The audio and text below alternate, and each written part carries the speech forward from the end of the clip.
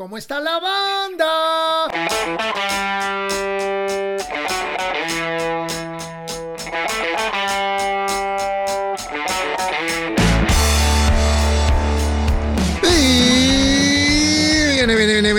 Viene. Bienvenidos al podcast de este lunes. ¿Cómo les fue ayer con el Supertazón? Amigos, hoy tenemos una entrevista increíble, hoy tenemos un episodio bastante interesante. Ahorita les voy a platicar por qué. Le doy la bienvenida a todos los nuevos suscriptores. Es un placer tenerlos aquí en este canal. Lo único que tienen que hacer es clic aquí abajo para suscribirse. Sigan corriendo la voz. Gracias a todos por su apoyo. Y gracias a los suscriptores que nos vienen acompañando durante estos 2 últimos años y medio. 2 años y medio. Se dice fácil, pero ya llevamos un rato haciendo este podcast. Los invitamos a que se suscriban a nuestro canal de YouTube y también que se suscriban al Patreon, donde también creamos contenido especial para todos ustedes, patreon.com/Piro Pendaz.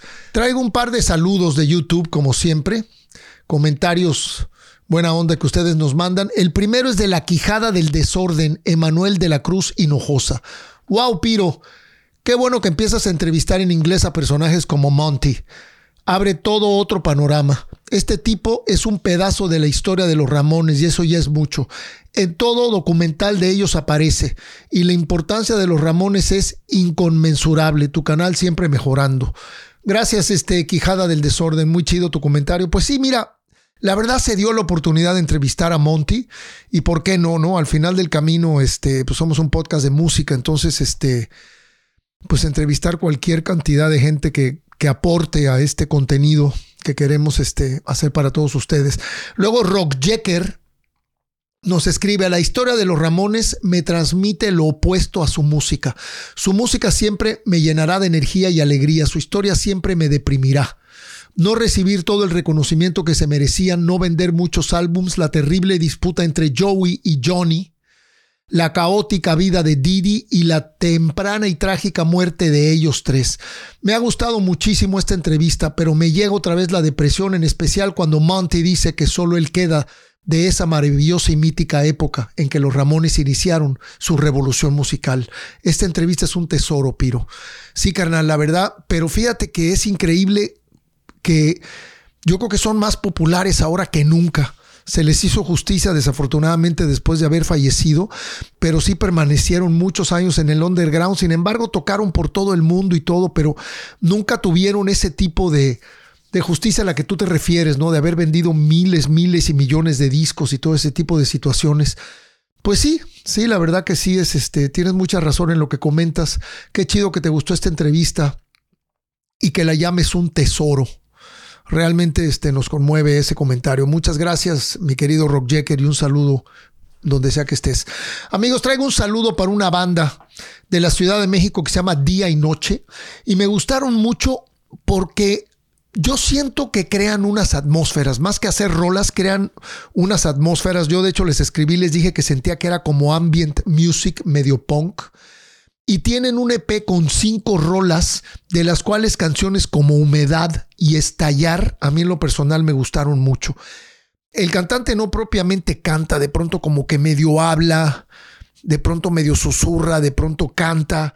Y me pareció algo bastante interesante y bastante original. Ellos se llaman Día y Noche y los mandamos a saludar hasta la Ciudad de México. Aquí les vamos a dejar, como siempre, todos los links. Y ahora en este podcast nos vamos a ir con una cápsula especial que nos mandó nuestro querido Gilberto Umar desde Agua Prieta, Sonora, producida por Rodado Ponchado Records. Y es una cápsula sobre la banda DFMK, con cierto sentido del humor y la verdad que bastante divertida. Vamos a ver qué les parece y vámonos con esta cápsula de DFMK. Vámonos. Hola público de ¿Cómo está la banda? Bienvenidos a su nuevo segmento Noticias desde el Subsuelo. Yo soy Gilberto Gómez Bolaños. El día de hoy vamos a hablar de la banda DFMK.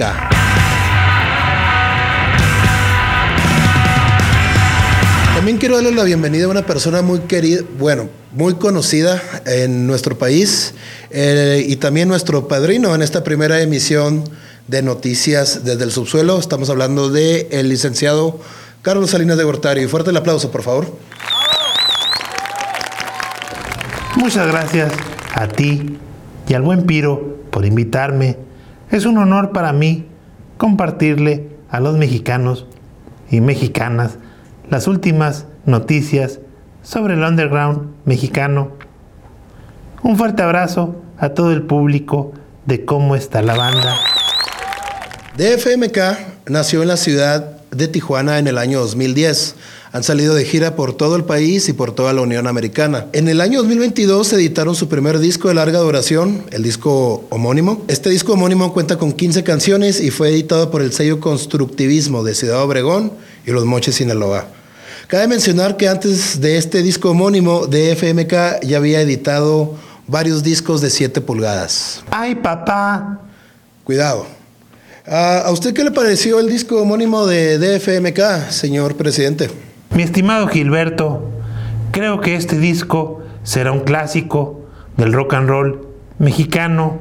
Me recuerda mucho la mezcla entre los Ramones y Circle of Jerks, letras con mucho sentido del humor, que me recuerda al humor ácido de Hielo Biafra si los Dead Kennedys hubieran nacido en Lomas Taurinas. Ya te la sabes, Tijuana, papá. Estoy de acuerdo con usted. Y hablando de Dead Kennedy, ¿sabía usted que el mismísimo Hielo Biafra editó el último vinilo de DFMK en su disquera Alternative Tentacles?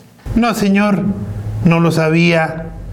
Oiga, ahora que mencionó Lomas Taurinas, siempre he querido hacerle una pregunta, señor presidente. Ya se la saben, buscan a DFMK en todas las redes sociales que aparecen en pantalla. Mi estimado Gilberto, yo tengo una pregunta para usted. ¿Ya se alivió? ¿Aliviarme de qué o qué? Del moño del globo. ¡Ja, ja, ja, ja, ja, ja! Volvemos contigo, Piro. ¿Qué les pareció, amigos? Espero que les haya gustado. Pues es algo nuevo, ¿no? Toda la banda que se acerca al podcast, que de pronto tienen ganas de proponer o de producir sus cápsulas y sus ideas y sus puntos de vista, pues la verdad que bienvenidos, siempre cuando estén bien hechos. Y me pareció que tenía una buena dosis de humor. Sí, espero que les haya gustado. Gracias al buen Gilberto Humar hasta Agua Prieta, Sonora, y a toda la banda de Rodado Ponchado Records por esta cápsula que nos mandaron. Amigos, el fan de esta semana es Alex Alcalde. Gracias, Alex, por conectarte, por apoyarnos. Y te mandamos un fuerte abrazo en nombre de Piro y de toda la banda de aquí, de Cómo está la banda. Hoy no tenemos recomendaciones porque es una entrevista larga. Nos vamos derechito a donde nos tenemos que ir. Les recuerdo que me pueden seguir en Instagram, en Facebook y en Twitter, donde soy bastante activo. Siempre estoy pendiente de todo lo que me comentan. Trato de contestarles a toda la banda que se comunica con nosotros. Les recuerdo que también el merchandise de Cómo está la banda, el merchandise oficial de Cómo está la banda, tazas, camisetas, hoodies, de todo, está en bonustrack.shop, y también el merch de muchas bandas de rock en español. Los invitamos a que nos sigan dejando sus comentarios en YouTube, porque nunca sabes si a lo mejor uno de los tuyos lo vamos a leer aquí en el programa. Y ahora nos vamos a ir con una breve biografía de nuestro querido Jaime López, que en este podcast estamos presentando su libro Paramesio y el cantar de Casimiro. Este libro acaba de salir a finales del mes de enero y nos enfocamos en esta entrevista mucho al lado literario de Jaime, porque realmente también ha sido un escritor muy prolífero, no solamente un compositor de canciones, sino ha sido un escritor muy prolífero, y nos involucramos mucho en todo el trabajo atrás de este libro, toda su chamba con Miriam Canales, que fue como que su mano derecha en todo este proceso, y el libro está editado por editores Katana Editores, que el buen cuate, ¿cómo se llama? Disculpen el momento. Omar Villasana nos hizo el favor de mandarnos el libro. Está muy divertido, está muy bueno. Tiene también un lado oscuro, ácido, como bien dicen ellos. Pero déjenme leerles un poquito de lo que es la carrera de Jaime López como escritor. Nacido en 1954 en Matamoros, Tamaulipas, que es la tierra dispersa de la cual proviene, ha criado algunos discos, uno que otro libro, pero sobre todo animal de escenario al fin y al cabo. Innumerables espectáculos en vivo y en directo a partir de sus canciones. Como autor, compositor, guitarrista y cantante pueden llamarlo López a secas. Lo demás es ganancia, incluso los afectivos adjetivos. La obra literaria de López se compone de las siguientes publicaciones: El General Constante, 2 cuentos impresos y 2 canciones en un disco de 45 revoluciones de 1981, Rolando Trocas, El Trailero Intergaláctico, novela gráfica de 1993, Lírica, Poesía y Cancionero de 1997, 54 Tonadas, poesía de 2001, Diario de un López, Reflexiones de 2010, El Cara de Memorándum, novela gráfica de 2012 y ahora su más reciente publicación, Paramesio y el Cantar de Casimiro, poesía y novela en verso de este 2023. A lo largo de 213 páginas y 3 episodios poéticos divididos en sílabas, cuartetas, sextetas y décimas, Casimiro nos cuenta su historia y orígenes desde las más profundas oscuridades de la ceguera y diáfana mirada. Previo a su canto, 501 paramecios sirven de preámbulo en este combo de letras procaces con humor y juegos de palabras. 2 tradiciones literarias convergen en este poemario: el haiku, género breve y de origen japonés, y la picaresca del siglo de oro español. La pluma del songwriter mexicano Jaime López las une a través de su estilo ácido, paródico y urbano, acompañados por el trazo y humor del artista inglés William Heath y su sopa de monstruos de 1820 en la portada. ¿Qué es esto? Y la sátira de la antigua revista inglesa de 1850 Punch Magazine en las viñetas interiores. Este es un lanzamiento editorial en el marco del cumpleaños número 69 del autor. Disponible de momento solo a través de Amazon en México, Estados Unidos y todos los países que cuentan con dicha plataforma, y próximamente en librerías y otros puntos de venta. Amigos, vámonos a esta charla tan amena que tuvimos con Jaime López, enfocado más a su carrera literaria, aunque hablamos de esa canción tan maravillosa que a mí en lo personal me gusta mucho, que se llama Todo se quema, donde hizo un dueto con León Gieco. Vámonos a este segmento con Jaime López que se llama Entre Amigos y Vinilos. Yo te quise de noche y de día, tú me echaste brujería. Mi querido Jaime, bienvenido por segunda vez a Cómo está la banda. En esta ocasión celebrando el lanzamiento de Paramesio y el Cantar de Casimiro, tu nuevo libro, donde nos vamos a concentrar un buen rato. ¿Cómo estás, carnal? ¿Cómo has estado? Pues muy bien, Piro, gracias. Ahora sí que arrancando el año, con cumpleaños y demás, siempre me toca ir con el año. Ya llegué al sensual, erótico 69, y que hagas lo que hagas, si escoges, te encuentras por aquí por el 69. Eso me dijo el otro. Perdón, adelante. No, digo, y gracias a Omar Villasana, el editor de Katakana, y Miriam Canales, pusieron el libro exactamente el 21 de enero. Yo toqué el 20, recibiendo el cumpleaños y la aparición del libro ahí en el Foro del Tejedor. Has estado, ¿no? Ahí, claro, por supuesto. Que es un foro muy agradable. Entonces, pues ahora sí que al grito de cómo está la banda, fue muy buena chilanga banda la que se juntó ahí. Y pues te digo, vamos ahora sí que arrancando bien. El mismo Aragán me invitó a palomear con él el 7 de enero, el que se presentó en el auditorio con un eléctrico sinfónico. Entonces ha habido mucha acción desde cerrando el año anterior y empezando este. Entonces sí, ahora sí que me siento bien y no me siento mal. Qué suave. Qué suave. Sí, vi las fotos con el Aragán en el auditorio. Fíjate que el otro día hablé con Fernando Arau, que él cumplió 69 el 2 de noviembre, que siempre decía que su mamá le decía, chingao, ¿por qué naciste ese día? Ese día la gente se muere, la gente no nace, cabrón. ¿No? Y entonces me dice, no, yo ya estoy en el año del sexo. Así como los chinos tienen el año del dragón y el año del gato y el año del cerdo y eso, yo estoy en el año del sexo. Y le digo, ¿y eso por qué? Me dice, acabo de cumplir 69 años. Entonces, no, pues me remontó a lo que tú acabas de comentar, mi querido Jaime. Sí, pues aquí te esperamos, en el venerable año del 69. Eso es todo. A un año de los 70, pero mira, entero, colaborando, creativo. Jaime, ¿qué tanto leías de chavo, mano? ¿Qué tan cerca estuviste de los libros en tu niñez?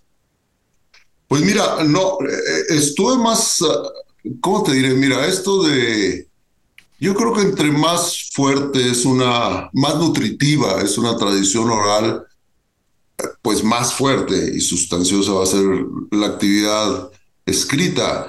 Yo no es que hubiera estado rodeado de libros, pero más bien sí fue, ya después recordando, que a partir de que empecé alrededor de los 7 años en la escuela a leer, a escribir y a leer, pues fue como, bueno, leer sirve para algo.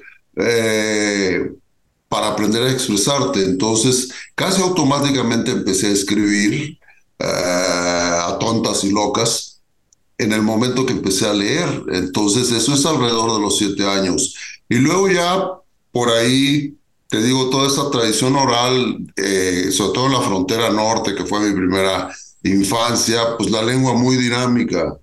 Pues prácticamente es como literatura al aire, ¿no? Entonces, eso, más el refuerzo de la radio, con el Panzón Panseco y su cuadro de actores, donde descubría a muchos grandes maestros de la palabra, como el mismo Tintán que se presentaba ahí, el Panzón Panseco, que lideraba a ese cuadro de actores, y los cómics, que mi preferido era Rolando el Rabioso, que estaba hecho a imagen y semejanza de Orlando Furioso, de Ludovico Ariosto, pero muy a la mexicana. Entonces era como medievalismo mexicano. Y también hacía con el lenguaje Gaspar Bolaños Villaseñor, el autor, locuras, ¿no? Entonces estaban por un lado los cómics, el cine, desde luego. Me tocaron en la frontera pues aquellos autocinemas, esas cosas enormes que de alguna manera te metían pues a una fantasía literaria, de hecho, ¿no?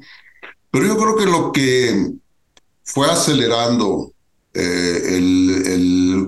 interesarme más por los libros fue una vez más un hermano un poco mayor que él leía mucha ciencia ficción y de hecho las dos primeras novelas completas, todavía recuerdo que leí, pues una fue Tom Sawyer y la otra, 2001, Odisea del Espacio, de Arthur C. Clarke, ¿no? Mark Twain con Tom Sawyer y Huckleberry Finn. El Creedence Clearwater Revival de la literatura, ¿no? Mark Twain.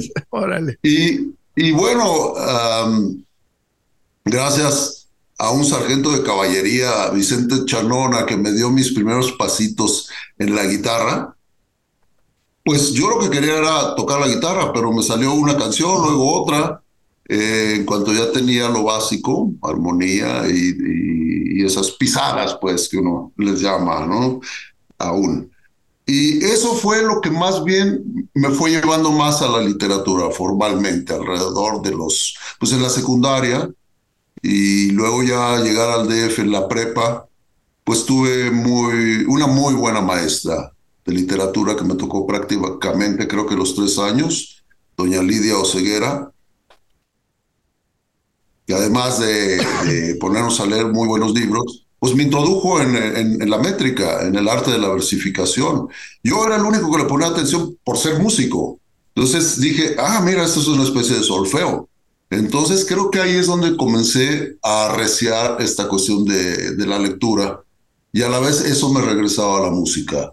Entonces aprendí más de música leyendo libros que precisamente, bueno, discos oí muchos. De hecho, siempre digo que mis primeros libros fueron más bien discos. Entonces, te digo, toda esa tradición oral de los 50 y 60 de la frontera norte hasta venir a dar a la gran ciudad frontera, el DF, para mí sigue siendo el DF, pues yo creo que es ahí donde podría, entre finales de los 60, principios de los 70, decir que se fue formalizando pues mi emoción por la lectura. Jaime, ¿y has leído toda tu vida? ¿Has sido muy disciplinado para leer o has tenido de esos baches que de pronto, al menos a mí me suceden, y dejo de leer por un tiempo? ¿O has sido muy constante con la lectura? Sí ha sido constante, pero también a veces, bueno, no a veces, generalmente desordenado. El único orden que había era esta señora, doña Lidia Oseguera, que sí nos decía tal y tal libro, y sí, procuraba terminarlos, y si no era para la clase, los terminaba después, sobre todo los que me emocionaban. Ya después te vuelves selectivo, al grito de Viva Darwin, vas seleccionando la especie. Entonces fue un largo trayecto para decir, bueno, realmente no tengo que perder el tiempo leyendo lo que no me interesa.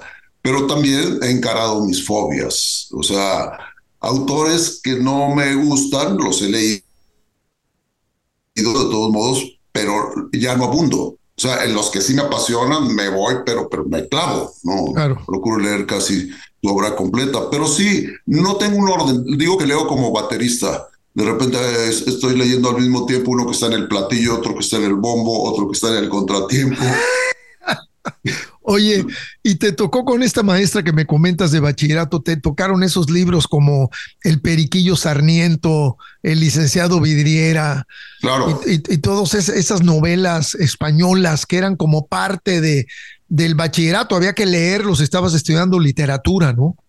No, de hecho, cuando arranca formalmente México, o sea, cuando se supone que es independiente, precisamente el primer gran novelista es mexicano, José Joaquín Fernández de Lizardi, El Periquillo eh, Sarniento. el Periquillo, pero además el que más me gustó a mí fue Don Catrín de la Fachenda. Eso. Ese es, Fíjate que yo nada más, mano, de esa época, nomás no les agarraba la onda, cabrón. Yo no sé si estaba yo muy pinche hippie pero me los empezaba a leer y me daban una hueva.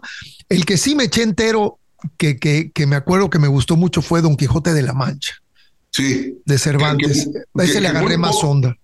Sí, yo también lo he leído completo. En la secundaria, antes de llegar al DF, sí, un maestro nos introdujo y ahí sí fueron partecitas. Creo que yo fui el único que leí esas partecitas porque a la hora que nos hicieron el examen eran hojas y hojas, pásenme otra. A ver, reproduzcan un capítulo. No, pues ahí me tienes, como enajenado que soy, no he dejado de ser. Entonces, bueno, te digo una vez más, esa dinámica entre lectura y escritura, pues ha estado siempre. A la hora de haber, más bien cuando agarré una guitarra, fue como el pararrayos que aterrizó así toda esa cuestión dispersa. Pero ciertamente algunos libros siguen siendo muy latosos, ¿no? Algunos sí la dificultad te emociona.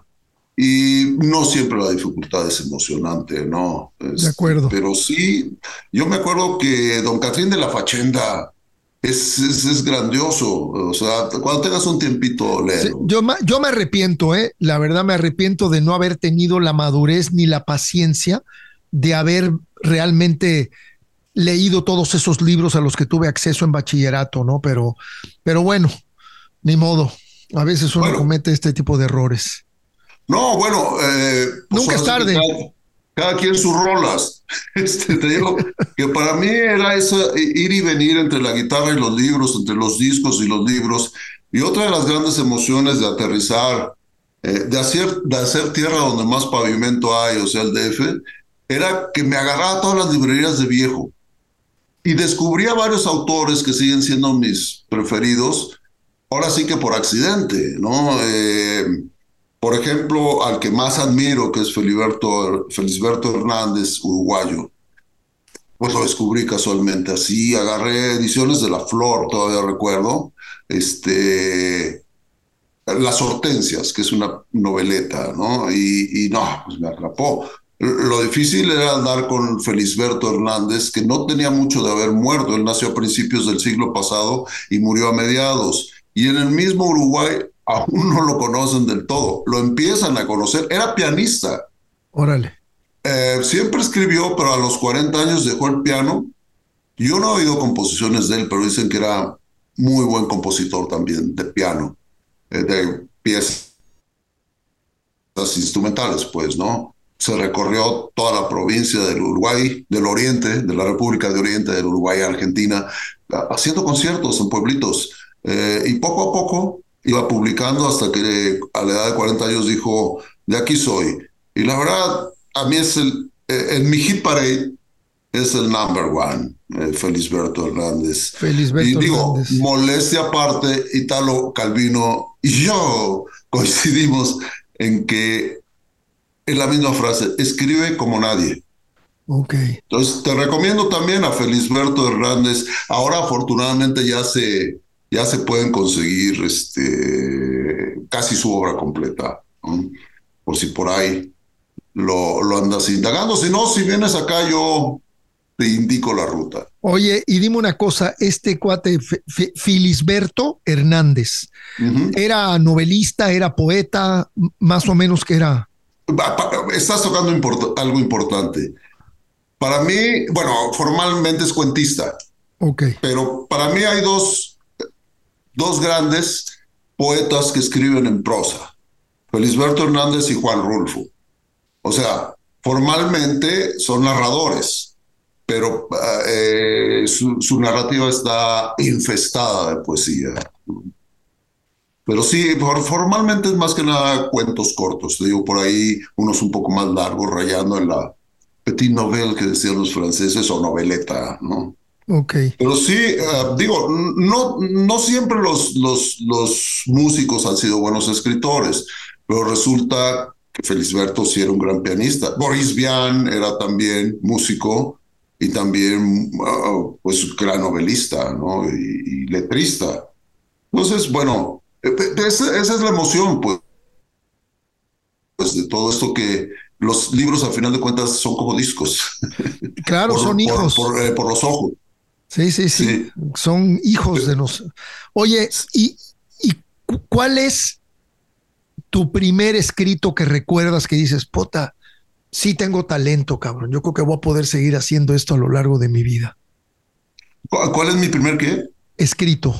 Ah, La primera vez que escribiste y que dijiste, creo que me puedo iniciar como escritor, porque poeta eres, compositor de letras de canciones lo eres, pero cuando te das cuenta que tienes este potencial como escritor. en la secundaria, una vez nos encargaron una composición para el Día de la Madre. Y ahí te voy. Entonces, no lo descubrí yo, lo descubrió el sospechosismo, porque mi maestro de literatura dice, no, esto no lo escribiste tú. ¿De dónde lo copiaste? Te lo fusilaste, ¿verdad? Entonces, yo estaba, vuelvo, molestia aparte, estaba impactado porque decía, o sea, ¿no me cree que yo escribí eso? Pues sí, es muy sencillo escribir algo sobre la madre, o que tengan un tema ese de madre, solo hay una, o digo, a mí se me hizo, ya sé que la palabra ya está muy sobada, pero divertido, o sea, placentero. Entonces, pues yo lo escribí y lo primero que recibí fue una sospecha. A la larga eso es un halago, un halago de Texcoco o lo que sea. Pero a partir de ahí dije, bueno, esto es placentero. Y casi inmediatamente fue lo de la guitarra. Y la guitarra, al estar dando mis primeros pasos con los dedos, surge una canción. Entonces, tal vez esa fue un bolero muy tipo lamento, muy tipo lamento boricano, que se llama el Canto de un Mulato.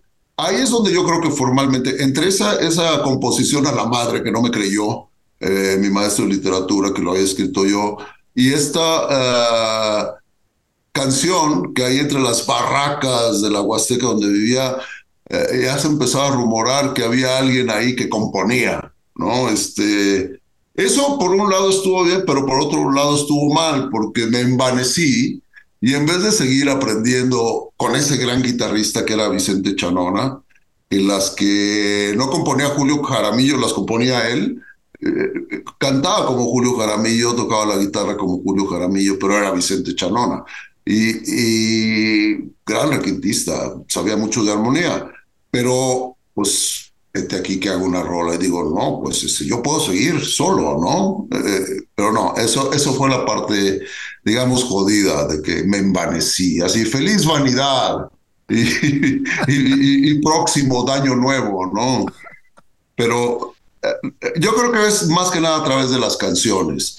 Luego derivaba sobre todo ya en la prepa, a cuestiones más de narrativa e incluso de ensayo.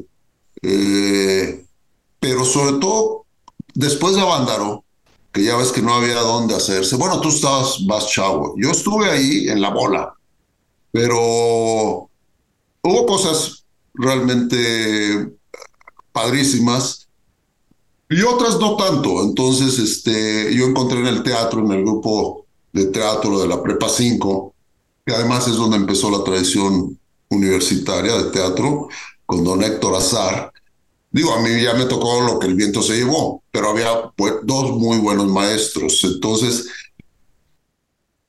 yo entré al grupo más queriendo hacer dramaturgia que actuar. Y me dijo, no, no, no, esto no es una escuela de teatro formal, actuar.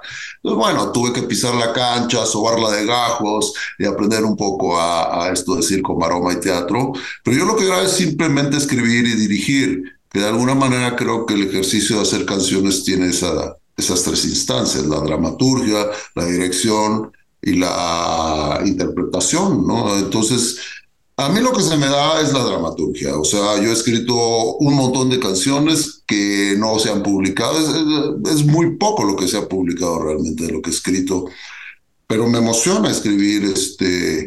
Claro, si no tienes nada que decir, no escribes. Pero Claro. no he padecido el desierto de Sara García. Casi siempre estoy escribiendo y casi siempre estoy leyendo. eh, por placer, más que nada. Esa necesidad de crear, ¿no, Jaime? Pues sí, yo creo que sí. Y de crear y creérsela, porque también vivimos a veces en, puedo decir, países o ambientes de crueldad, que por ejemplo te ven, claro, como el bicho raro. Por ejemplo, a mí más en la adolescencia me decían, ¿y qué? ¿De veras te sientes artista? Así, pero como jodiéndolo, ¿no? Como de burla. Exacto, hasta que dije sí, porque es una responsabilidad a final de cuentas, ¿no? Ya si soy chafa o bueno, ese es otro cantar, pero yo creo que sí hay que responsabilizarse de tus, de tus apariencias, ¿no? Si eres un freak, pues reivindica al freak. Y si además ese freak te mantiene, como ha sido en mi caso, el primer sorprendido soy yo, que al paso del tiempo pues, se volvió mi trabajo, ¿no? E insisto en que la mejor manera de proteger lo que amas es saber cobrar. Yo al principio cobraba para que no me vieran la cara de pendejo. Esa la sigo teniendo, pero he aprendido a cobrar. Eso es bueno, reírnos de nosotros mismos. Oye, Jaime, me encantó esto cuando abro el libro y veo, el paramecio, aunque es un organismo unicelular, tiene vida libre. Y entre paréntesis, de mi libro de biología en la secundaria. Yo te quería preguntar, ¿el paramecio es un protozoario?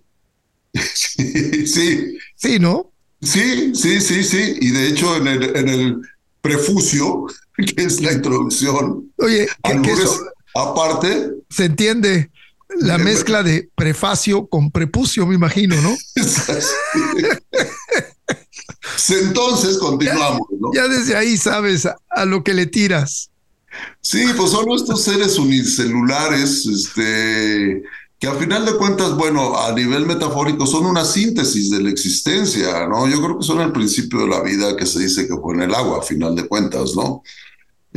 Y bueno, yo creo que soy un biólogo fallido, al final de cuentas. En la secundaria, pues le tenía pasión a mi libro de biología, tanto que después, ya en la prepa, donde sí empecé, no sé qué pasó. En la secundaria se me daban bien las matemáticas, la biología, incluso la física y la cómica, ¿no? Pero ya en la prepa era un desastre con esas materias y sí me fue llamando lo que me fue jalando lo que llamaban pues actividades humanas. ¿Cómo se llamaba mi área? Ciencias y humanidades. Algo ¿No? así. Pero en mi área ya hasta se me olvidó cómo se llamaba. Bueno, ahorita me vuelvo a acordar. No sé por qué fui dejando el deporte, la ciencia, aunque eso ya estaba como en la obra negra, digamos, ¿no? Entonces, bueno, creo que nunca he dejado de hacer eso. Pero una de mis primeras colecciones de poemas se llamaba Paramesio y tenía esa cita, pues, ¿no? Eh, Pasaron muchos sexenios hasta que vi que el haiku, que también lo conozco más o menos de la época de la prepa, siempre le había tenido demasiado respeto.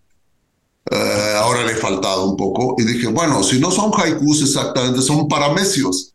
Lo más parecido a un haiku es un paramesio. Entonces me autopirateé el título de aquel primer librito de poemas, que ya ni me acuerdo de qué poemas eran, y ¿cómo se llama? Siempre la cita que pone siempre en un libro, epígrafe. Aquí mi auxiliar, Miriam, sí, ella sí estudió, ¿eh? Bueno, pero te digo, dejando de divagar el paramesio a final de cuentas, en este caso, desde el punto de vista poético, creo que es la síntesis de donde te puedes expandir hacia una idea o hacia una forma poética, ¿no? Lo diría así muy, muy a vuelo de pájaro. Uní estos dos libros porque uno es la síntesis y el otro es la expansión. El Cantar de Casimiro es la parte expansiva, la otra es la síntesis. Y la canción siempre creo que está en medio. Hacer una canción es una labor de síntesis, pero si oyes a ciertos autores, pues se van más hacia lo expansivo. No hablemos de, obviamente, Bob Dylan, que los echa canciones kilométricas y de alguna manera algo expresa, ¿no? Se pone homérico, digamos, ¿no? De acuerdo. Y el arte también es de llamar la atención, ¿no? Esto que es como una gota del agua del Támesis. Bueno, eso afortunadamente conté con la asistencia de Miriam, que ella te puede, si quieres, a ver, Miriam, platícanos.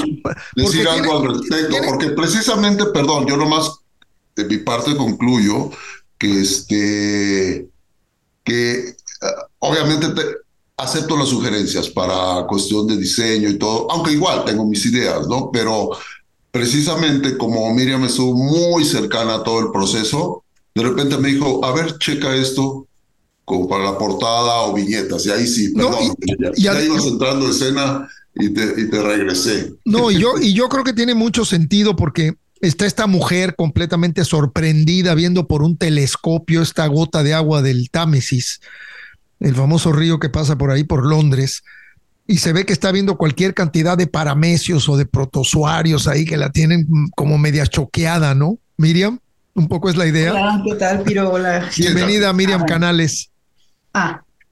Bueno, yo soy Miriam Canales para quienes no me conozcan. Bueno, de hecho, nadie me conoce realmente. No importa. Bueno, Piro, sobre esta portada, sí, se llama Monster Soup en inglés y en español es sopa. Bueno, yo la conocí como una taza de sopa de monstruos porque hace como un año le propuse esta imagen tan peculiar que describes a Jaime y al editor Omar Villasana. Y la historia es muy simple. Llegó a mi vida personal, o sea, él habló de su libro de biología de la secundaria, pero estaba en mi libro de ciencias naturales de sexto de primaria. Estamos hablando como del año 96, yo tenía 11, 12 años. Entonces, cuando no había Google en ese entonces, o si acaso de manera muy exigua las imágenes por internet, yo me quedaba absorta mirando esto. Bien. Y tal cual lo describe, sí. O sea, de hecho, esta mujer o sea, se cree que esto es como del año 1820 según la página del Museo Británico de Londres, donde hay una explicación más a fondo. Y aquí adentro es donde se ve más, la viñeta se ve en su esplendor, pues, pero en realidad es un grabado. Y en el cantar, antes de cantar. Y es un grabado, pues te digo, es una imagen pequeña que incluso no está en exhibición pública, pero que es popular en la cultura británica, pues, y fue en esta etapa incipiente de la microbiología, o sea, justo lo que tú mencionaste, porque en el agua de Londres Aquí también hay otra, pero este se llama, no descubrimos al autor, pero la fuente es una revista de 1850 de lo que se llamaba Satirical Humorist, ¿no? Hoy caricaturas, y se llama se llamaba Punch Magazine. Y son muy afines, como puedes ver, y más o menos de la misma época. Este autor es William Heath, es un caricaturista. Bueno, o sea, no se llamaba caricaturista, se llama, digo, Satirical Humorist. Yo le encuentro muchas semejanzas como humor satírico. Ajá, o sea, esto se me hace como muy, si lo googlean, se me hace como muy Monty Python, muy de humor negro, muy de este humor ácido, delirante, etcétera. Entonces consideramos que era afín, pues. Padrísimo. Y incluso estos no son microbios, según la página del Museo Británico, son gorgonas, quimeras y otros seres mitológicos raros, no eran, o sea, protozoarios ni microbios como ahorita. Y pues aquí está, él aquí, no es como una obra del lugar común, pero pues tanto a Jaime como a Omar les gustó. Y pues ojalá les guste el libro. A ver, que se siente Jaime al lado tuyo, porque esta pregunta va para los dos. A ver. Este proyecto tomó 2 años. Y se dice fácil, pero 2 años es un chingo de tiempo para darle forma a un disco, a un libro, a una película. O sea, estamos hablando de un buen rato. ¿Cómo fueron estos 2 años? ¿Dónde te metiste un poco en la edición, Miriam? Tú escribiste lo que se te pegó la gana y tú tomaste las decisiones finales, te dejaste asesorar por Miriam, mi querido Jaime. ¿Cómo fue todo este proceso que tardó tanto tiempo para poder darle luz a Paramesio y el Cantar de Casimiro? Bueno, sí estás tocando ahora sí que varios puntos importantes. Bueno, en primera, Miriam no lo dijo, pero ella estuvo viviendo un buen rato en Londres. Y bueno, vivió en momentos claves.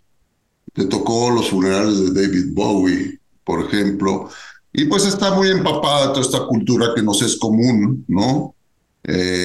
Digo, el rock and roll nació en el sur de Estados Unidos, pero lo perfeccionaron los británicos, creo que... No hay duda. No hay que discutir mucho. Y bueno, hay una edad en que ya todos somos contemporáneos o hay actividades que nos hacen contemporáneos.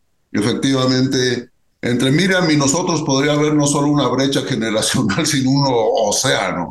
Pero no, resulta que hay varios puntos, independientemente de los gustos, que ya ves que el gusto se rompe en jetas, ¿no? Pero han sido más los puntos de coincidencia. Empezamos hace mucho tiempo ella entrevistándome. Entonces, después de varias entrevistas y de ver su talento, en determinado momento le digo, fíjate que, voy a resumir un poco, algo que no hay en México es agentes literarios, así como managers. Bueno, tú lo has visto en la música. Yo no estoy en contra de los managers, sino que no es realmente una profesión. Se ha ido haciendo. Cuando empezamos nosotros, ya ves que los secres, que ahora son roadies, no había ingenieros, o sea, había los cuates que te ayudaban a cargar amplificadores, sí, el oficio de la hernia. Pues, no había una industria. No había una industria. No había una industria. Nosotros la fuimos creando en aquellos años. Se hace desde abajo. Entonces, a Miriam yo le decía, creo que sí falta, sí en el mundo, de un tiempo acá, como fue cayendo la industria disquera, al menos en México fue aflorando la industria libresca, digamos, ¿no? Pero yo creo que todavía no hay la gente idónea, realmente con la capacidad y el conocimiento para promover el talento, descubrirlo y darle forma, ¿no? Salvo con las excepciones. Entonces, bueno, yo le propuse a Miriam si quería ser mi agente literaria.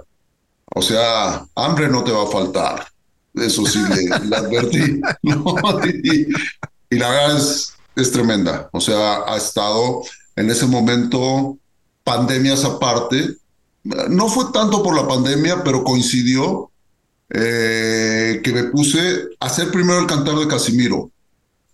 Inmediatamente, eso sí fue más o menos durante la pandemia. Y como saliendo, los paramecios salieron automáticamente uno tras otro. Y de hecho, me siguen preguntando si hay que leerlos uno a la izquierda, otro a la derecha, léalos como quieran, ¿no? Como el I Ching. Sí, exacto, pero entonces es un I Ching involuntario. Con I Ching o sin I Ching, ve I Ching a tu madre. No, obviamente no a la tuya. Bueno, eso era un preparamecio que hice hace mucho tiempo, ¿no? Pero bueno, el orden al bat, como fueron apareciendo, es sí, los de la izquierda, luego los de la derecha, fue como así automático, casi como escritura automático. Ya soñaba para Mesios, comía, orinaba, etcétera, para Mesios, ¿no? Y para necios. Entonces, pues le digo a Miriam, por ejemplo, tengo esto. Entonces cayó en sus manos, sí me hizo unas sugerencias que de alguna manera sirvieron. Dice, bueno, eso que escribiste automáticamente, ¿qué tal si lo separamos, los que tienen que ver con música, los que tienen que ver con sexo, los que tienen que ver con ciencia, con política? Y sí lo intentamos, pero para mí era otra cosa, ¿no? Creo que como fueron surgiendo fue lo mejor. Le dimos varias vueltas, sobre todo a Paramesio. Y bueno, ella me ayudó mucho, entre otras cosas, en la captura. Ya iban saliendo otros paramecios que estaban en la banca y entraban al titular y entonces salían nos deshicimos de algunos paramecios que no daban el ancho.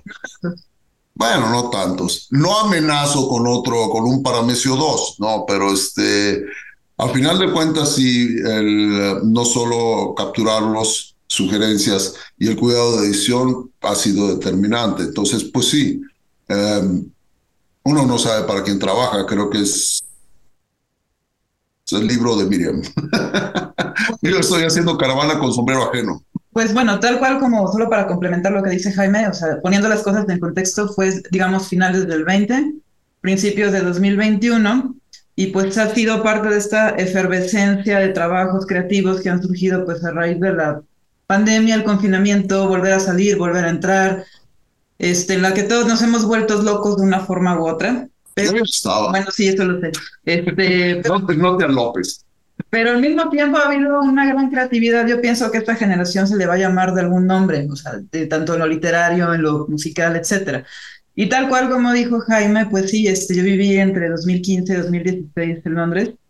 Lo que sí ahora sí que me empapé muy bien, fue, por ejemplo, de que el agua potable allá, pues no existía en esta época del 19 y la gente la tomaba directamente de unas pipas y pues se enfermaban de toda clase de enfermedades, valga la redundancia, diarrea, hepatitis, etcétera. Rock. Bueno, pero de hecho es que esas pipas todavía existen en el centro de Londres. ¡Qué horror! Y ocurrían unas epidemias terribles, ahora sí que coincidencias aparte. Sí. Todo esto. O sea, no sé si yo estaba presagiando mi futuro en adulto con tanta gente poeta y loca, pues, pero ese es el antecedente. Échanos. Y uno genera empleos. Cabe mencionar que, bueno, esto sí, como dijo Jaime, es obra de Katakana Editores. ¿Y cómo entran en contacto con Katakana? ¿Qué onda? ¿Cómo entran en contacto con Katakana? Lo que pasa es que yo llevo 3 años trabajando con el editor Omar Villasana. Okay. Él es un ingeniero a quien conocí hace 4 años, 4 años, en la feria del Palacio de Minería. Entonces, tiempo después me llamó a trabajar con él en sus proyectos. Hemos trabajado como en unos 6 libros aproximadamente, o 7, y este es el 8º, y ahora que voy haciendo cuentas. Entonces, pues encontré la afinidad y el modo de que Omar pues se interesara en el proyecto y él dijo, órale, va, la obra vale, me interesa. Y ahora sí que es esperar a que los planetas se alinearan para que pudiéramos trabajar. O sea, yo quiero agradecer que Omar siempre ha sido muy comprometido con el proyecto, pues es muy puntual en cuanto a las fechas. Saludos a él que hoy tan en Curazao, por cierto. Sí, el Caribe es su territorio. Ahí anda haciendo otras diligencias, pues. Entonces, pues Katakana se ha ido especializando en temas tanto de prosa, novela y poesía, tiene su propio sello de poesía. Solo que ahora sí que este es un proyecto extraordinario. Y pues sí, no, está... hay una primicia que quiero dar, Piro, aprovechando tu espacio, que la presentación formal va a ser el sábado 25 de febrero, 4 de la tarde, en la sala Manuel Tolsá de la Feria del Palacio de Minería. Eso les quería preguntar si iba a haber una presentación oficial. A ver, repítenos el día y el lugar, por favor, Miriam. Feria del Palacio de Minería, la cual, cabe mencionar, ha estado ausente 3 años por la pandemia. Ok. Entonces, es su gran regreso presencial, no se la pierdan. Y es el sábado 25 de febrero, tengan de referencia el Día de la Bandera, 4 de la tarde, sala Manuel Tolsá, y va a durar aproximadamente 45 minutos. Ok, ¿y va a ser una lectura del libro o también vas a tocar, Jaime? No, nada más la lectura. Es muy poco tiempo, además 45 minutos. Va a estar Omar Villasana, dirá algunas palabras sobre la editorial, Miriam, que creo que se llevará todo el tiempo. Y en los 3 minutos que me dejen, haré una lectura, por eso son paramecios breves. Oye, sí, se trata más. Si hay algún tipo de arte o alguna promoción o algún flyer o póster, no se les olvide mandárnoslo para que lo compartamos acá en Cómo está la banda y recordarle a toda la banda que nos sigue de que ese 25 de febrero estarán ahí en el Palacio de Minería, ¿no? Sí, muchas gracias. En la calle de Tacuba, ahí enfrente del Munal. Buenísimo. Y bueno, es cupo limitado, así que pues sean intensos porque va a estar padre el regreso de la feria, como mencioné, porque la hemos tenido, él ha sido la feria más ausente de todas, cabe mencionar, y pues ahí estaremos engalanándola. Qué bien. Ándale. Pues felicidades. Ajá, Suena de poca madre. Oye, Jaime, ¿y por qué Casimiro? ¿Cómo? ¿Por qué Casimiro? ¿Quién es Casimiro? ¿Un personaje que se te ocurrió? ¿De qué canta Casimiro? Es mi ventríloco, o soy yo, no sé, cambiamos, es como mi muñeco de ventríloco. Bueno, Casimiro es de hecho sí existió como persona en mi niñez. En Guadalajara, uno de mis hermanos que nacieron ahí en el barrio de Analco tenía un taller de zapatería. Entonces en las vacaciones, cuando caíamos ahí, a escondidas, porque a él no le gustaba, yo me juntaba con los zapateros, con el Perras, con el Meco, con el Casimiro, y al Casimiro le apodaban el Pocaluz por el nombre Casimiro. Entonces, el Pocaluz, claro, el nene. Poca madre. No, y el Perras, imagínate, el Perras era un consejero sexual extraordinario, que no diré ahorita sus consejos porque sí, hasta me sonrojo, ¿no? Pero gracias a esos grandes maestros, pues vaya, aprendí otra parte del lenguaje, sobre todo el de barrio. Analco, a final de cuentas, alrededor de él se fundó Guadalajara, ¿no? Cerca de Taiwán de Dios, la Plaza de los Mariachis, el hospicio, antes Hospicio Cabañas, la Calzada de Independencia, pues era el río Analco. Entonces, ante esa fauna, que además me llevaron a ver por primera vez fútbol, yo no sabía ni lo que era eso del soccer. En la frontera eran otras cosas, ¿no? O sea, básquet, béisbol, fútbol americano. Pero bueno, uno de ellos, Casimiro, fue el primero que me empleó. Y yo era, pues, como aprendiz de zapatero, alrededor de los 9 años, y me pagó con aquellos billetes. Yo hubiera traído, que traían una gitana, que eran de 5 pesos. Por ahí googleé los. Bien bonitos. Padrísimos. Bien barrocos, ¿no? Así súper garigoleados. Y luego estaba el de 10 pesos con la china poblana, ¿te acuerdas? Era tehuana. Una tehuana, exactamente. Tehuana, Baja California. Sí, no, esos sí eran billetes, ¿no? Sí, bien bonitos. El de la gitana duró mucho tiempo. Yo lo rastreé como desde los 30 a casi principios de los 70. Esa fue mi primera paga, digamos, ¿no? Entonces, bueno, Casimiro ahí estaba como persona. Y luego, cuando empecé a hacer esto, comencé a pensar en el origen, supuestamente, de la poesía, que es como un cantar de ciegos, por Homero. Que Homero, a final de cuentas, es una invención de varios poetas, ¿no? Hasta Borges, o sea, los grandes ciegos poetas. Y dije, bueno, pues acá en San Juan también hace aire, y entonces surgió Casimiro. Entonces, es un poeta ciego también, ¿no? Entonces, es el que va ahora sí que narrando, y pues eso es el juego entre Casimiro, o sea, un ciego, pero me lo inspiró aquel zapatero. Qué chingón. No les cuento la película, ¿no? Porque también hay estos juegos de que autobiográfico, dices, bueno, casi todo es autobiográfico lo que uno escribe, ¿no? A veces haces ciertos desdoblamientos, ese es el empleo útil de la esquizofrenia, ¿no? Juegas con datos autobiográficos, con sensaciones autobiográficas, pero al final de cuentas lo que importa es el personaje, ¿no? Claro que soy un poco Casimiro, y de repente se me olvidaba porque el personaje veía, y yo decía, no, pues se supone que no ve.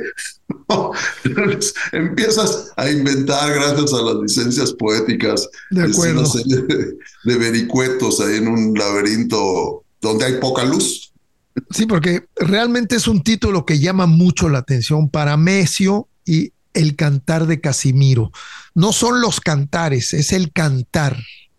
Uh-huh. ¿Y de qué canta este Casimiro? Échanos ahí por arribita, mi querido Jaime. ¿Quieres que te lea algo? Sí, por supuesto. Adelante, claro. No sé si... Mira, el gran problema es que cuando lo empiezo a leer, hay partes en que me empiezo a reír y ya no puedo continuar. Está bien. Pero tomemos el riesgo, tomemos el riesgo. Bueno, me prestas mis lentes como para ver de cerca, que están por favor, mi mochila. Es que con esto son a distancia media,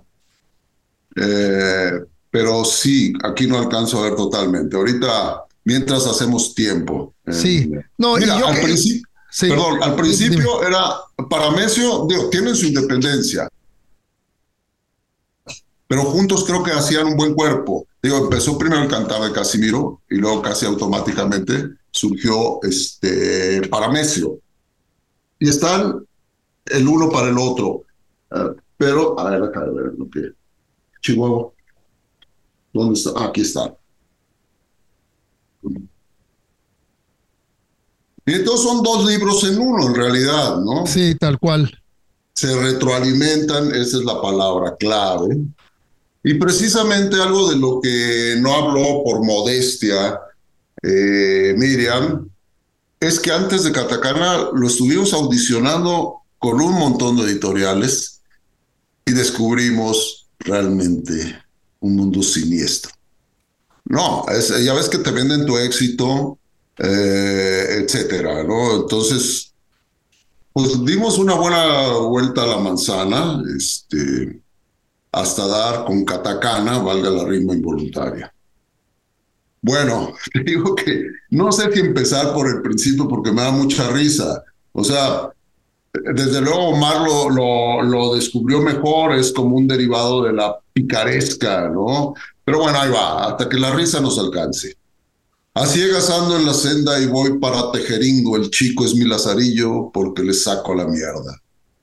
Pisar tierra firme es londa, hasta presumen de sabios quienes cruzan los pantanos sin manchar su linda cola. Preferiría que pasen a parar ahora oreja a lo que diré sin quejas ni chantaje, ya lo saben. Aquí empieza mi delirio y aunque yo no soy Homero, canto estos versos yo mero, don Segatón Casimiro. No nací, a mí me abortaron, incompleto, un tanto cucho. Nunca vi la luz y oscuro, me salvé de ser nonato. La infancia pasó corriendo entre muchas zancadillas, tropezones, burlas, risas y a mentar madres que empiezo. Pero en eso creció un pelo en la palma de mi mano. Manuela y sus 5 hijastros fue el primer amor sincero. Yo mero digo, y no Borges, ah, qué bella adolescencia, la lisiada y la orifea fueron mis novias entonces. Pero que conste en el acta que acto de gorra es insulto, papadrotes los juniors, hijos de su regalada. Y por favor, tomen nota. Yo, limosnero ni madres, más sabe el ciego por faje que hojas petra que nalgotas. Ay, corazón, ¿qué no sientes que mi brocha, tu fachada, para darle otra pasada, ya se acerca muy decente? Porque tengo mucho tacto con la yema de los dedos y las claras de los huevos, cada poro te destapo. Y si sudas frío, güera, te caliento el boiler tuyo, y tus cantos aleluyos abrirán la regadera. Pásame el jabón que al suelo resbaló desde mis manos y no seas mal pensado que agachado me doy vuelo. Ya. No, no, no, no, no, no, no, hombre. No, pues tiene toda tu onda. Tiene toda tu onda, la irreverencia, el lado oscuro, la manera como puedes disfrazarlo. Muy, muy, muy chingón, Jaime, muy chingón. Yo quería dejar para el final algo de esto, pero bueno, ya se adelantó y aquí también la cosa es un poco auténtica e improvisada. Qué bueno que nos leíste un pedazo de Casimiro. Ya nos dimos cuenta un poquito de qué canta. ¿Tú crees que en algún momento le vas a meter música a este libro o a algunos pedazos de este libro? Por lo pronto no lo he pensado así, pero sobre todo se presta, el cantar de Casimiro se presta para De acuerdo. a lo mejor cierta musicalización o ambiente sonoro. No lo descarto, por lo pronto más bien he ido al territorio meramente libresco, por decirlo de alguna manera. Hacer discos me ha llevado a esto, ¿no? Mira, ya estoy rimando involuntariamente. Eso es lo Claro, malo de leer el canto de Casimiro, que empiezas a enganchar de la versificación. así Pero es. no, por lo pronto no pienso. De hecho, bueno, a lo mejor, como bien dice el prefucio, tienen vida libre los paramecios. A lo mejor juntando una serie de paramecios se podría hacer una rola. Vuelvo a lo mismo, sí hay subyacen canciones y música, ¿no? Yo siempre creo que hay fundamentalmente dos maneras de hacer música. Una objetiva, bueno, de escribir música más que nada. De hacer hay muchas, pero de escribir música, una que es objetiva, que es a partir del papel pautado, pues, ¿no? Y otra es a través de versos. Una es objetiva y la otra es subjetiva, ¿no? La de hacer música a través de versos. De hecho, hace tiempo publiqué un libro que se llamó Lírica, un poco haciendo alusión a la lira como guitarra, a la lírica como arte, ahora sí que sentimental. Y resulta que la idea era de que, aunque no supieran que hacía canciones, si alguien daba con ese libro, hiciera sus propias canciones. Era como una partitura. Y me sucedió con algunas gentes, colegas incluso, que no me conocían. Y decían, yo cuando leí este libro, dije, son canciones. Le digo, pues les hubieras puesto música. Al final de cuentas, unas sí eran propiamente canciones, ¿no? Claro, claro. Pero mi intención era que si yo no existo, esos versos queden como para ponerles música a quien los tome, ¿no? Como a mí me ha sucedido de alguna manera en mi desarrollo. Digo, porque he hablado de dos, tres grandes maestros. Digo, yo fundamentalmente hablo de Vicente Chanona, que me inició en la guitarra, mi maestra Lidia Oseguera en la versificación, eh, don Federico Patán, ya en lo poco que estuve en la universidad, nada más tuve un semestre, pero él no sabía que yo hacía canciones, nos daba más bien ejercicios de prosa, de composición, introducción a las investigaciones literarias, y la monja María Andueza, que daba análisis de textos, que yo le decía análisis de sexos, pero ahí despedazábamos poemas, ¿no? Y bueno, estos maestros flotantes como Paco Ibáñez, siempre digo que es mi maestro de literatura, porque musicalizó desde el Arcipreste de Ita, pasando por Jorge Manrique, hasta los más contemporáneos entonces, León Felipe, José Agustín Goytisolo, Gabriel Celaya. El mismo Ricardo Pachón, que le produjo ese gran disco a Camarón de la Isla, La Leyenda del Tiempo, y que puso a Camarón a cantar a García Lorca. Es donde por fin yo creo que García Lorca ha tenido sentido en la voz de Camarón de la Isla.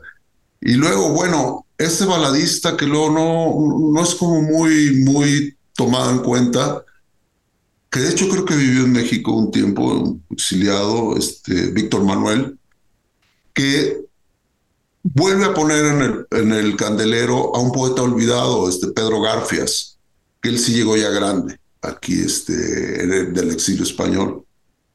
Y tiene una gran canción que se llama Asturias, que es un hombre del sur cantándole a una tierra del norte. Así empieza, yo soy un hombre del sur. Bueno, esos son, digamos, gente que te invita a musicalizar versos. Y pues bueno, creo que Ricardo Pachón hizo grandes canciones para la voz de Camarón de García Lorca. A mí es lo que más me ha gustado. Así como Víctor Manuel, ese poema de Pedro Garfias, que lean a Pedro Garfias, no tiene nada más ese poema, obviamente. Y es una leyenda, Pedro Garfias, ¿no? La leyenda es muy interesante. Y bueno, te digo, todos esos poetas que conocí, Abuelo de Pájaro, gracias a Paco Ibáñez.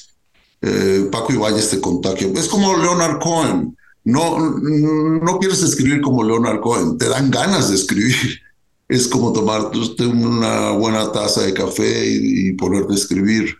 Entonces yo creo que eso es lo que tiene, para mí, yo creo que para otras gentes también, bueno, algunos le llaman poesía, yo le digo propiamente versos, ¿no? Ya si tienen poesía o no es otro cantar. Y luego también esa rítmica, ¿no? Que nosotros como compositores, como músicos, también nos lleva a sentir esa onda musical cuando lo estás leyendo. A mí me sucedía mucho eso con Nicolás Guillén, por ejemplo, el poeta negro cubano, cuando tenía estas cosas como tú no sabes hablar inglés, tú solamente sabes decir yeah, la americana te busca y tú le tienes que huir porque tu inglés es de try one y 1, 2, 3. Entonces ahí ya tienes ahí como una conga, ¿no? Como haciendo raca, como repicando un bongo.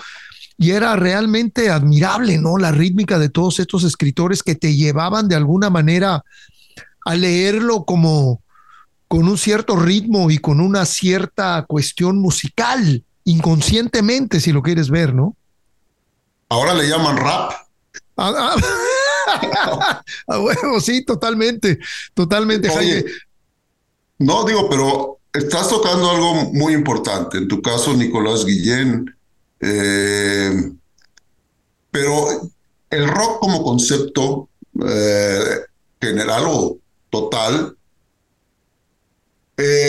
¿cómo te diré dónde empezar? A mí lo que me gusta del rock, no soy un fanático del rock, ni es un estilo de vida, es una cultura.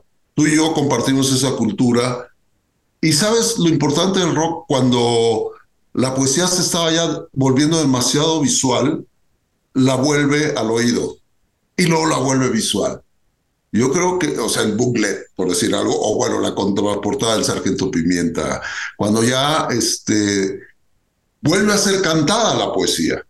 Y no me refiero a Bob Dylan, me refiero a Chuck Berry, me refiero a James Brown. Así es. Ok, Bob Dylan y Leonard Cohen ya son estrictamente literarios, ¿no? Pero tienen su importancia, desde luego. Pero los Beatles, por ejemplo, inventan una nueva poesía. Los ingleses en general han hecho de la poesía una industria.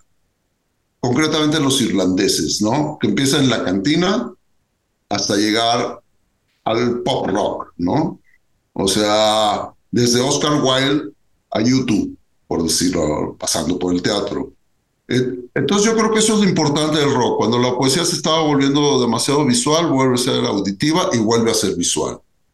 Y en ese sentido, rock es un concepto más amplio como cultura. Yo no acepto el término contracultural. No es contracultura, es cultura central. Y a mí, gracias al rock yo podría decir que leo.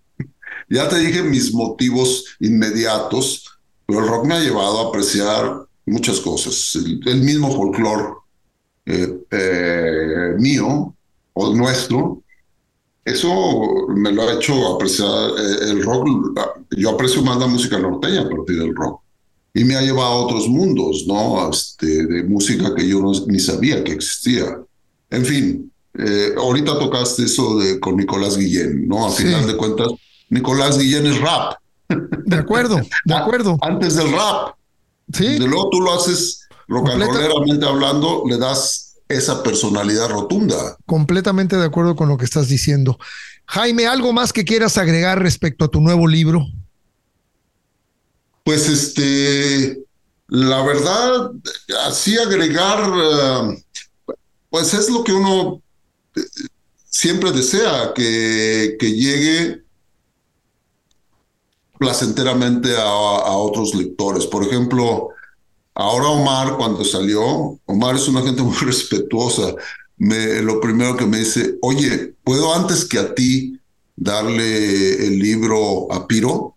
Le digo, pues no puede estar en mejores manos, o sea, están mejor que las mías. Gracias. Entonces eso es lo que espero, que se independice de mí el libro, Claro. y que lo traten otras manos mejor que yo. Yo ya manoseé demasiado este libro, ya no me pertenece, demagogia aparte. Pero seré feliz cada que, digo, yo lo hacía en algunas borracheras con mis amigos, tal vez un poco snobs, de mi juventud, que sí, oíamos discos, pero nos poníamos, agarrábamos algún libro al azar y nos poníamos a leer, y di con varios poetas que no conocía, ¿no?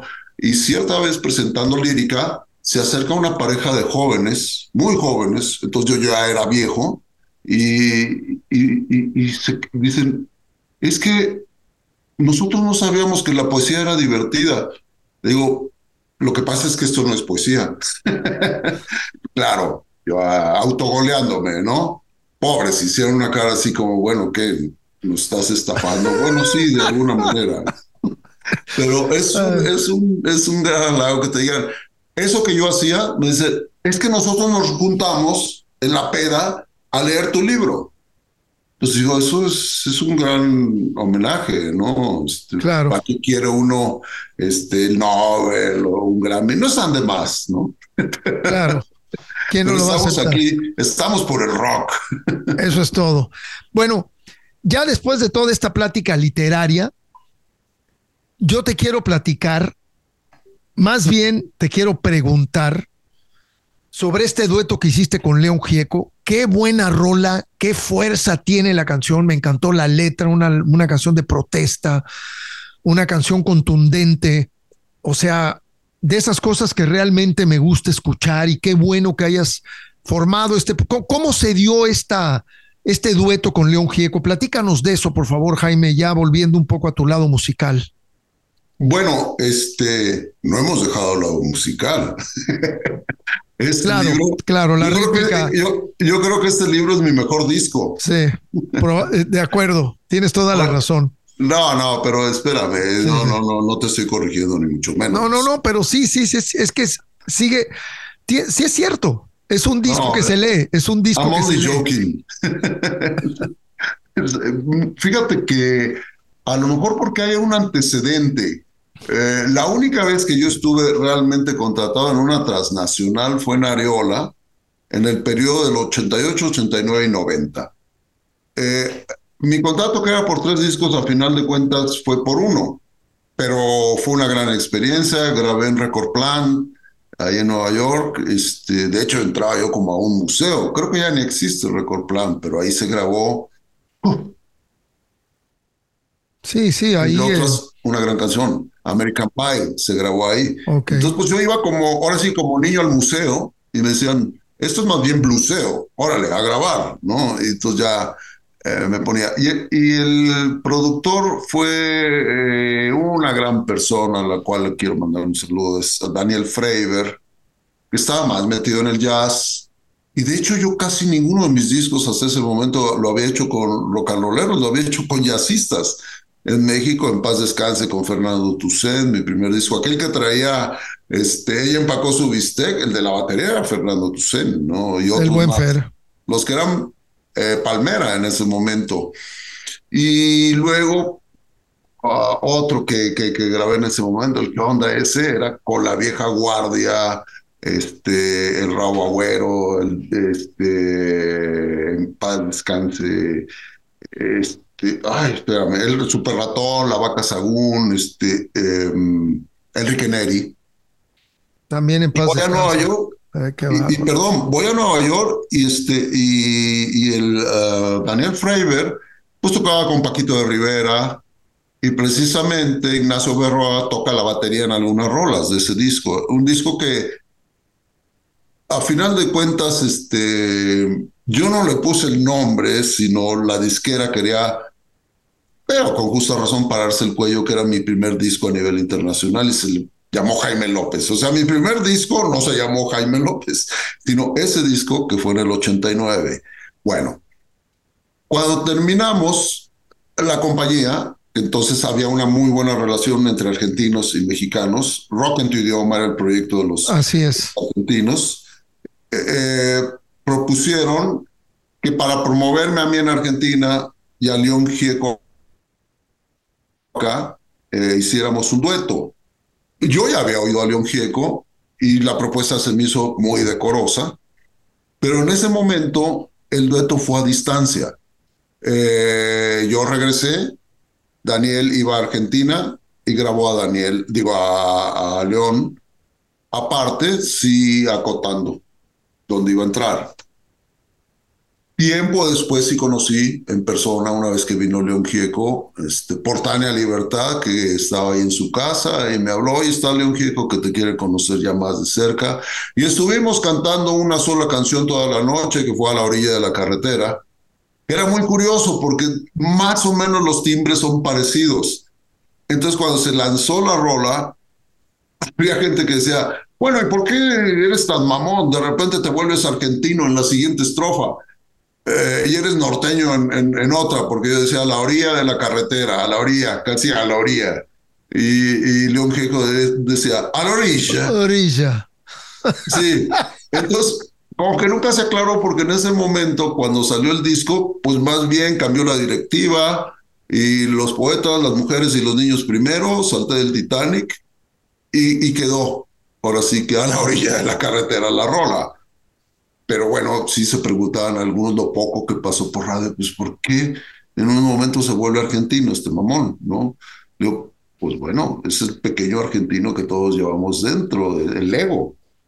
Y por cierto, hago un breve paréntesis por lo de León Gieco, que Daniel Freiber y yo, así platicando entre break y break en la grabación del disco de Nueva York,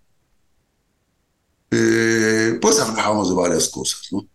Y en una de esas le digo: oye, por cierto, Daniel, ¿no sabes cuál es el concepto que tenemos en México del argentino? Se me queda viendo así: bueno, digo, a mí qué me importa, ¿no? No, perdón, ya la callé. Te digo: ¿cuál es el concepto de ego que tenemos en México? Le digo: el pequeño argentino que todos llevamos dentro. Y me dice: ¿y por qué pequeño?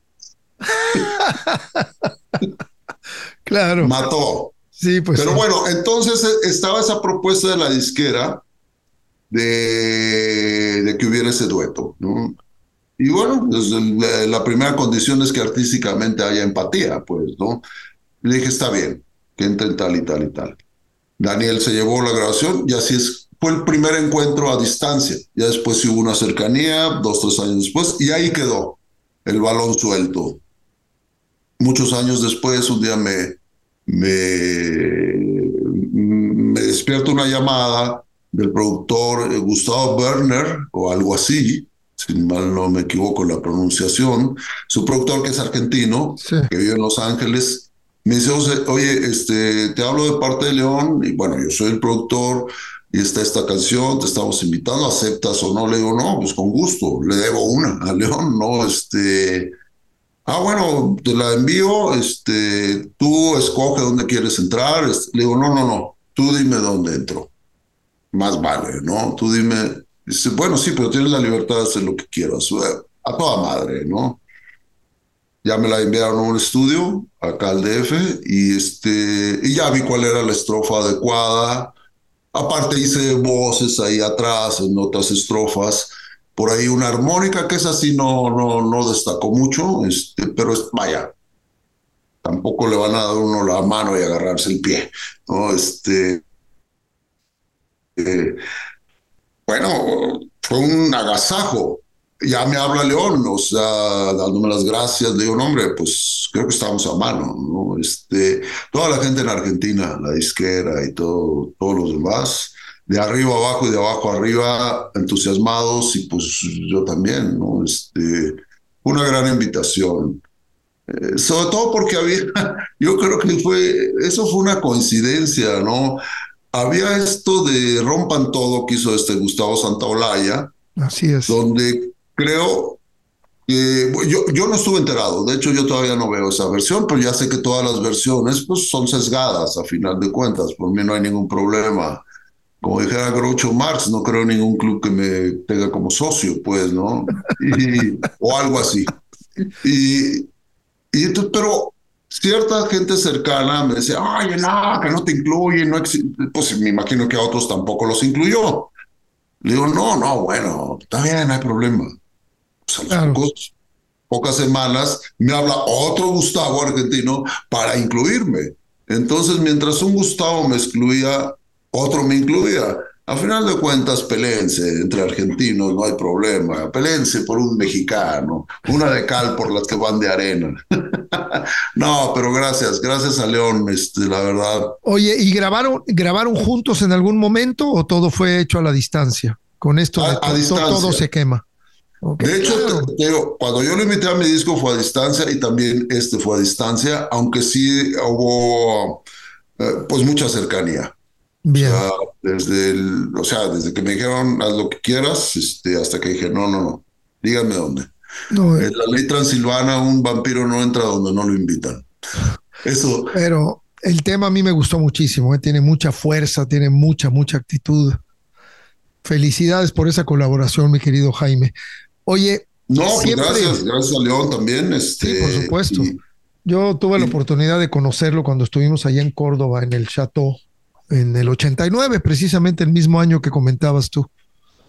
Y fuimos a tocar a Córdoba. Siempre le pedimos a los invitados que escojan un disco para concluir con la charla.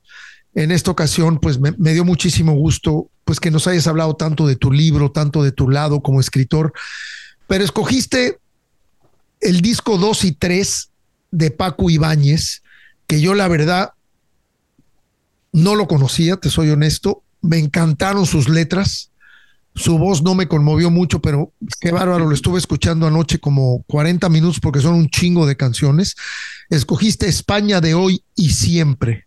Obviamente me doy cuenta, porque pues sí es un gran compositor, uno podría ser como parte de una trova española, como lo fue Silvio Rodríguez y Pablo de la nueva trova cubana, le sentí como esa similitud, no sé qué pienses tú, pero ¿por qué escoges este par de discos de Paco Ibáñez, habiendo tanta música alrededor de tu vida, mi querido Jaime?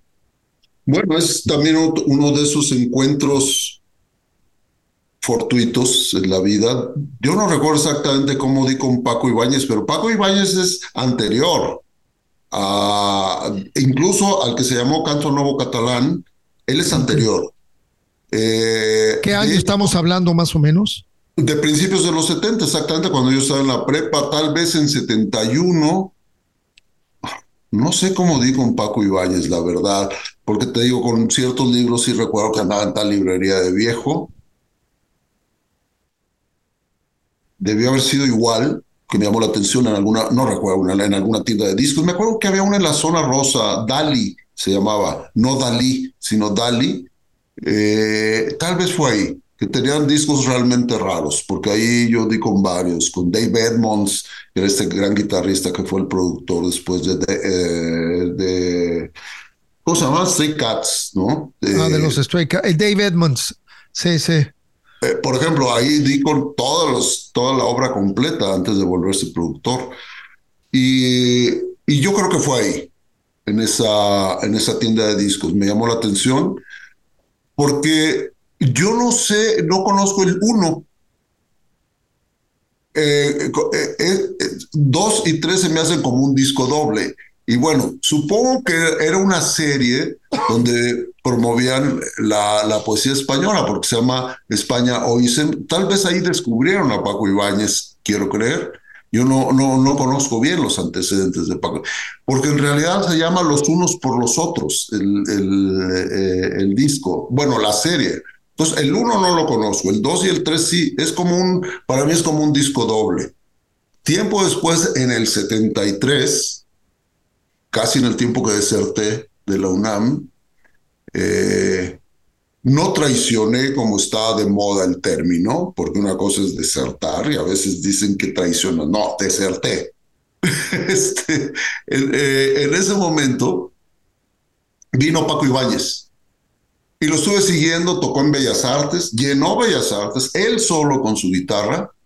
Además, es un tipo impresionante, solo, sí es cierto, tiene una voz de sepulturero, pero no me digas que Leonard Cohen es muy alegre, ¿no? No. Bob Dylan, como quiera, ha tenido ha manejado la voz de distintas maneras según su edad, ¿no? Ya cantaba como viejo de joven, ¿no? Pero ahora creo que sí canta como debe cantar Bob Dylan, pues. Pero a lo que voy con Paco Ibáñez, la guitarra, lo que me gusta es que te musicaliza la poesía, pues, de varios siglos, 4 siglos por lo menos, de España, de poetas españoles. Casi no les meten, es como estarlos declamando, no hace aparentemente demasiado, la guitarra muy elemental, pero es deliberado, porque en una de esas dice, bueno, además siempre decía, de Gabriel Celaya, la poesía es un arma cargada de futuro. De León Felipe, como tú, del arcipreste de Ita, lo que puede el dinero. Nunca decía con música mía. O sea, él musicalizaba, pero siempre decía el autor, más que nada. Y en una de esas dice, bueno, ahora sí les va una pieza mía, instrumental en la guitarra. Y era un tremendo guitarrista. Era así como, nos está coyoteando que toca chuntata, chuntata, chuntata, chuntata. No, el tipo toca increíble la guitarra, ¿no? Entonces lo estuve siguiendo en Bellas Artes, en la Casa del Lago, en el Auditorio Justo Sierra, después llamado Che Guevara, no sé por qué, de ahí de la Facultad de Filosofía y Letras. Entonces anduve muy pegado. Según yo era la única vez que había venido a México en 73, pero hace poco fui a una feria del libro en Toluca y me dijo una de las organizadoras que no, que ha venido otras veces. Lo que pasa es que es de bajísimo perfil y aparte, ahorita ya debe andar por los 90 años, yo creo, don Paco Ibáñez. Pero fue en el tiempo de la prepa también que yo conocí a Paco Ibáñez en esos 2 discos. Igual hace un gran resumen de la poesía española. Sí, las letras realmente son muy buenas. Sí, eso es lo que me sigue gustando, Paco Ibáñez. Digo, no lo oigo ya todo el tiempo, pero de vez en cuando, ahora que me sugerías lo de un disco, igual me puse a oírlo y digo, sí, pues es un sepulturero con iniciativa. Bueno, sí, siempre... pues sepulturero que desentierra poesía. No, y fue alguien que te influenció en algún momento importante de tu vida, ¿no? ¿Cómo, perdón? Alguien que te influenció y que admiraste en un momento importante de tu vida, de tu adolescencia, que son esas cosas que se quedan, que se guardan.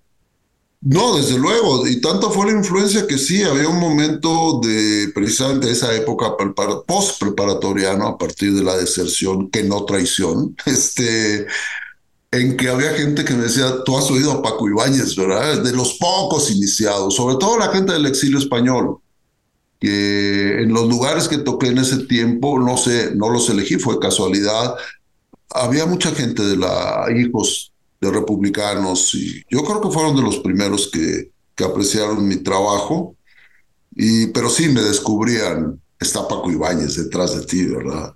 Eso. Mi querido Jaime, qué gusto haberte tenido, hermano, como siempre, es un placer, esta es tu casa, les deseo mucho éxito este 25 de febrero. Yo siempre le digo a los invitados que se despidan como se les pegue la gana, pero en esta ocasión yo te quiero pedir de favor que te despidas leyendo el prefucio de Paramesio, por favor. Ok. Oye, pero antes que nada, ahora sí que la exclusiva la has tenido tú. O sea, va a haber el lanzamiento en vivo y en directo en la feria que ya les dijo Miriam, pero es contigo. Ahora sí que gracias que te has interesado. Pues, un placer. Mi trabajo en general, hasta por mi persona, lo cual ya es demasiado, y sobre todo por este libro que está empezando a girar como buen disco. Y pues te digo, el lanzamiento ha sido contigo. Te lo agradezco. Gracias, Jaime, gracias. Y haremos lo posible de ver si podemos estar con ustedes el 25 por allá. No, pues bienvenido, Granda. Por supuesto. Bueno, ahí te va. El prefacio dice: no es para necios esta expansiva síntesis de elfos libertos. El paramecio, sorbiendo el haiku, encuentra vida en sus versos. Materia orgánica en aguas estancadas le anima el ánima. No es animal mi protozoario amado, ni vegetal. Como un poema unicelular, luego la letra aumenta. Silencio al 100, ingenuos trabajando, disculpe usted. ¿Cómo está la banda? Chida. Muchas gracias, Piro.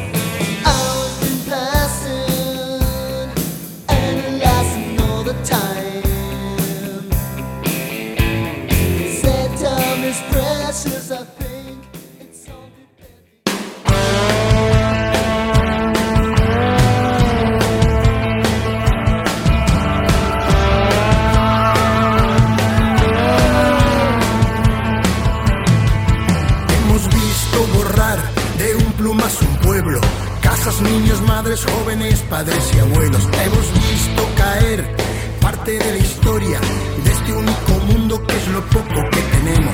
Hemos visto llover un centenar de balas sobre inmigrantes que un lugar reclamaban. Y te hemos visto a vos sentado en un balcón, en un sillón como Nerón, mirando cómo todo se quema.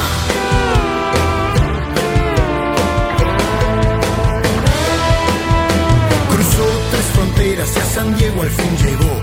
Se llama Elizabeth, es del Salvador. Lo que quedó de ella se juntó con su familia. Lo que quedó de ella un abrazo recibió. Lo que quedó de ella un año nuevo festejó. Lo que quedó de ella lo empujaron a un avión. Gracias a un soplón, sentado en un balcón, en un sillón como Nerón, mirando cómo todo se quema.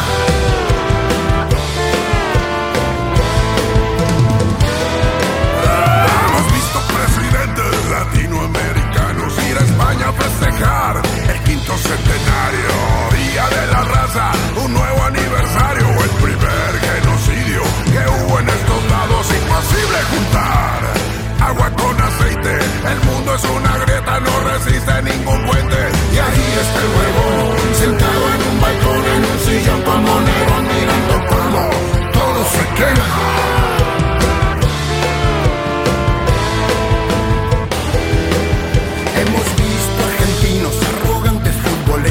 Creer que todo el mundo está pendiente de lo nuestro. Ansiedad, paranoia, síndrome de Estocolmo. Victorean a los chorros que otra vez se llevan todo. ¿Quién se quedó con el dinero que gasté? Pegando estampillas en mi libreta de ahorro. ¿Y a dónde está el ladrón? Sentado en un balcón, en un sillón como Nerón, mirando cómo todo se quema.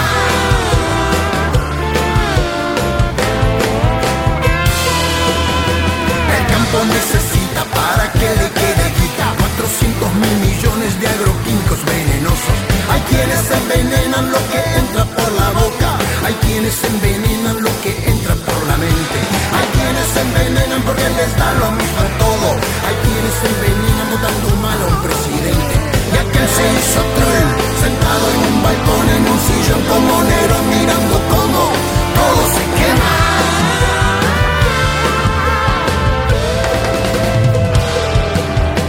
El 1% quiere esto torcer, el 9% tiene el poder. De lo que queda en 50 solo come y el resto se muere sin saber por qué. Tantos años votando y casi nunca resultó. Nos piden los votos pero nunca perdón. Y así se da el traidor, sentado en un balcón, en un sillón como Nerón mirando cómo todo se quema.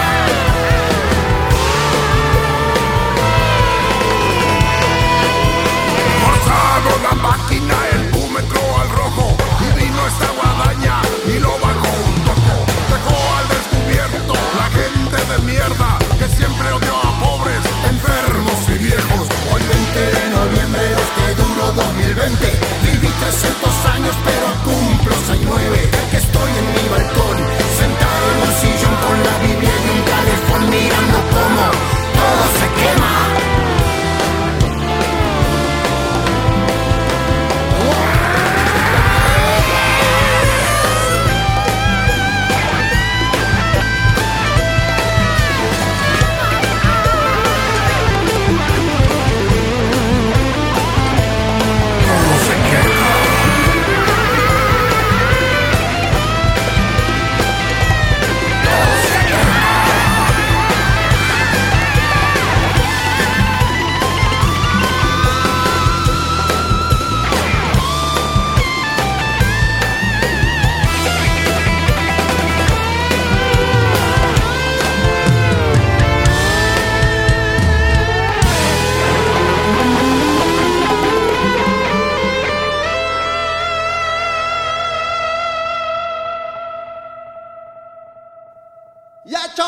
Chilango, que chafa chamba te chutas, no checa andar de tacuche y chale con la charola, tan choncho como una chinche, más chueco que la fayuca, con fusca y con cachiporra, te pasa a andar de guarura, mejor yo me echo una chela y chance enchufo una chava, chambeando de chafirete, me sobra chupa y pachanga, si choco saco chipote, la chota no es muy molacha, chiveando a los que machucan, se va a morder su talacha.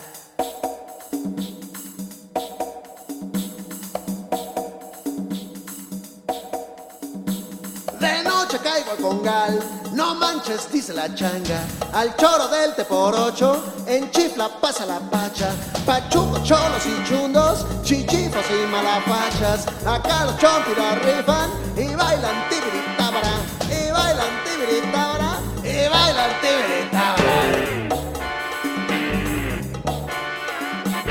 Niñero mata la bacha y canta la cucaracha, su choya vive de chochos, de chema, chubi y garnacha, transando de arriba abajo, ahí va la chilanga banda, chin chin si me la recuerdan, carcacha y se les retacha.